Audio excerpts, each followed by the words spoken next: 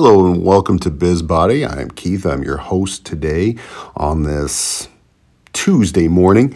And this is really something special for me because I see this happening quite frequently.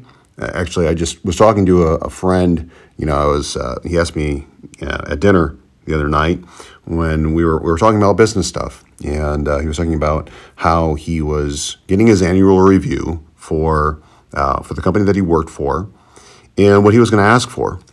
And this is something that I frequently hear from other trainers and other business owners on how they think about prices and how they think about price increases, or if they're asking for money, more money, or how they feel about money in general. So if the situation is, number one, he feels undervalued, so he's going to, in his annual review, talk about how he's doing the job of multiple people and that he thinks he's doing a great job.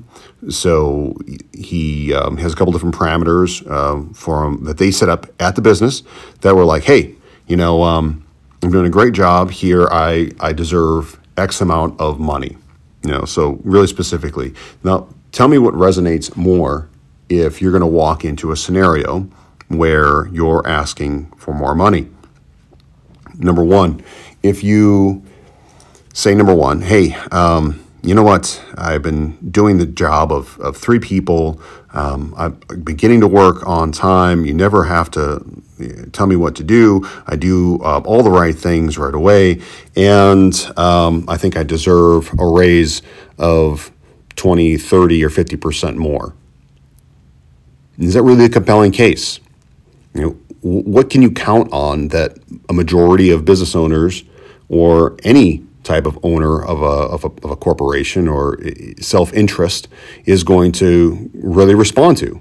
Probably their own language, probably what they really need. So when my friend was talking primarily about what he needs, like what does he need in this transaction? And that in itself is something where a lot of people just don't understand that language. They don't understand what they're trying to get at. And imagine if it was framed in the context of the business owner, where he said, you know what, my productivity has been really good. I've been doing the job of three people, so you can keep your overhead lower. So how much would you normally pay that person? You normally pay him another $40,000 to $50,000 a piece. And this past year, I saved you $40,000 in material costs that I uncovered that we were wasting. What if you saved that $40,000? So in essence, every single time that I go into work, I'm doing the job of three people, saving you X amount of dollars per year and helping your bottom line. And when I joined this team, we were the most profitable that we have ever been. And I found out that before that my position was actually costing you X amount of dollars in inventory. So by paying me X amount of dollars, it'd be basically like I'm trading you $50, or you're basically trading you $50, and in return you're getting $500. Who wouldn't want to trade a $50 bill and get $500 in return?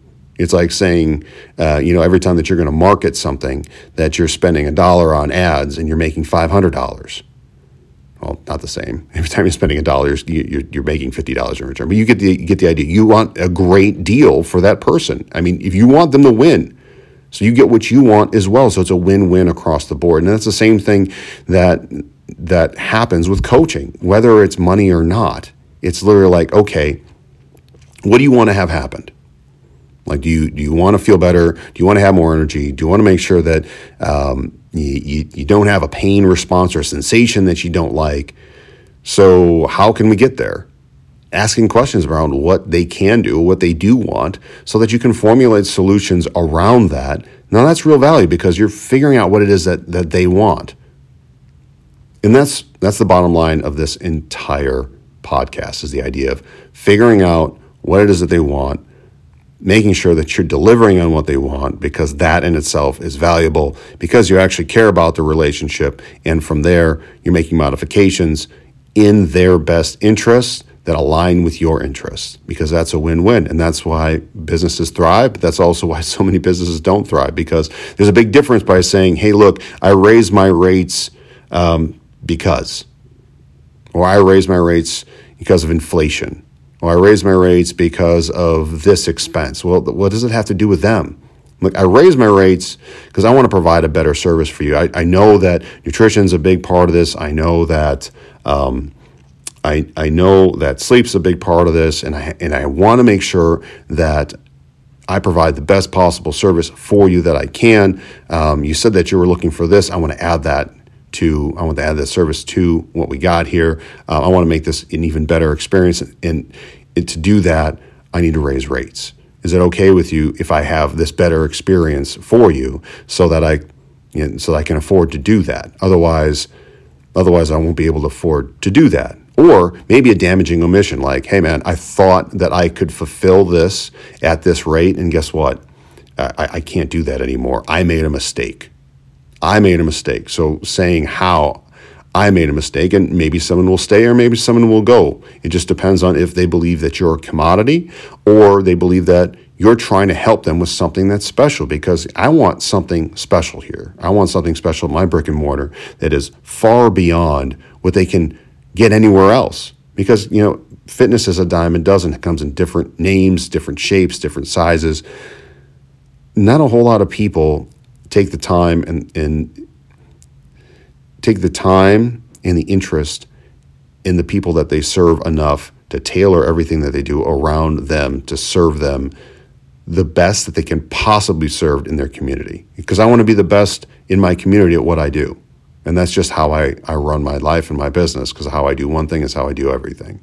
So I hope that covers a very simple idea of, if you choose to raise prices, or you choose to put together a different program, or you try to make your own program way better so that you're solving important problems and providing solutions for people that matter. So if you liked today's podcast, be sure that you subscribe. Please leave a comment and share it with anybody, any in-person personal trainers that this can benefit. Also, if you get the opportunity, please make sure that you go over to our page and check out any of the other episodes.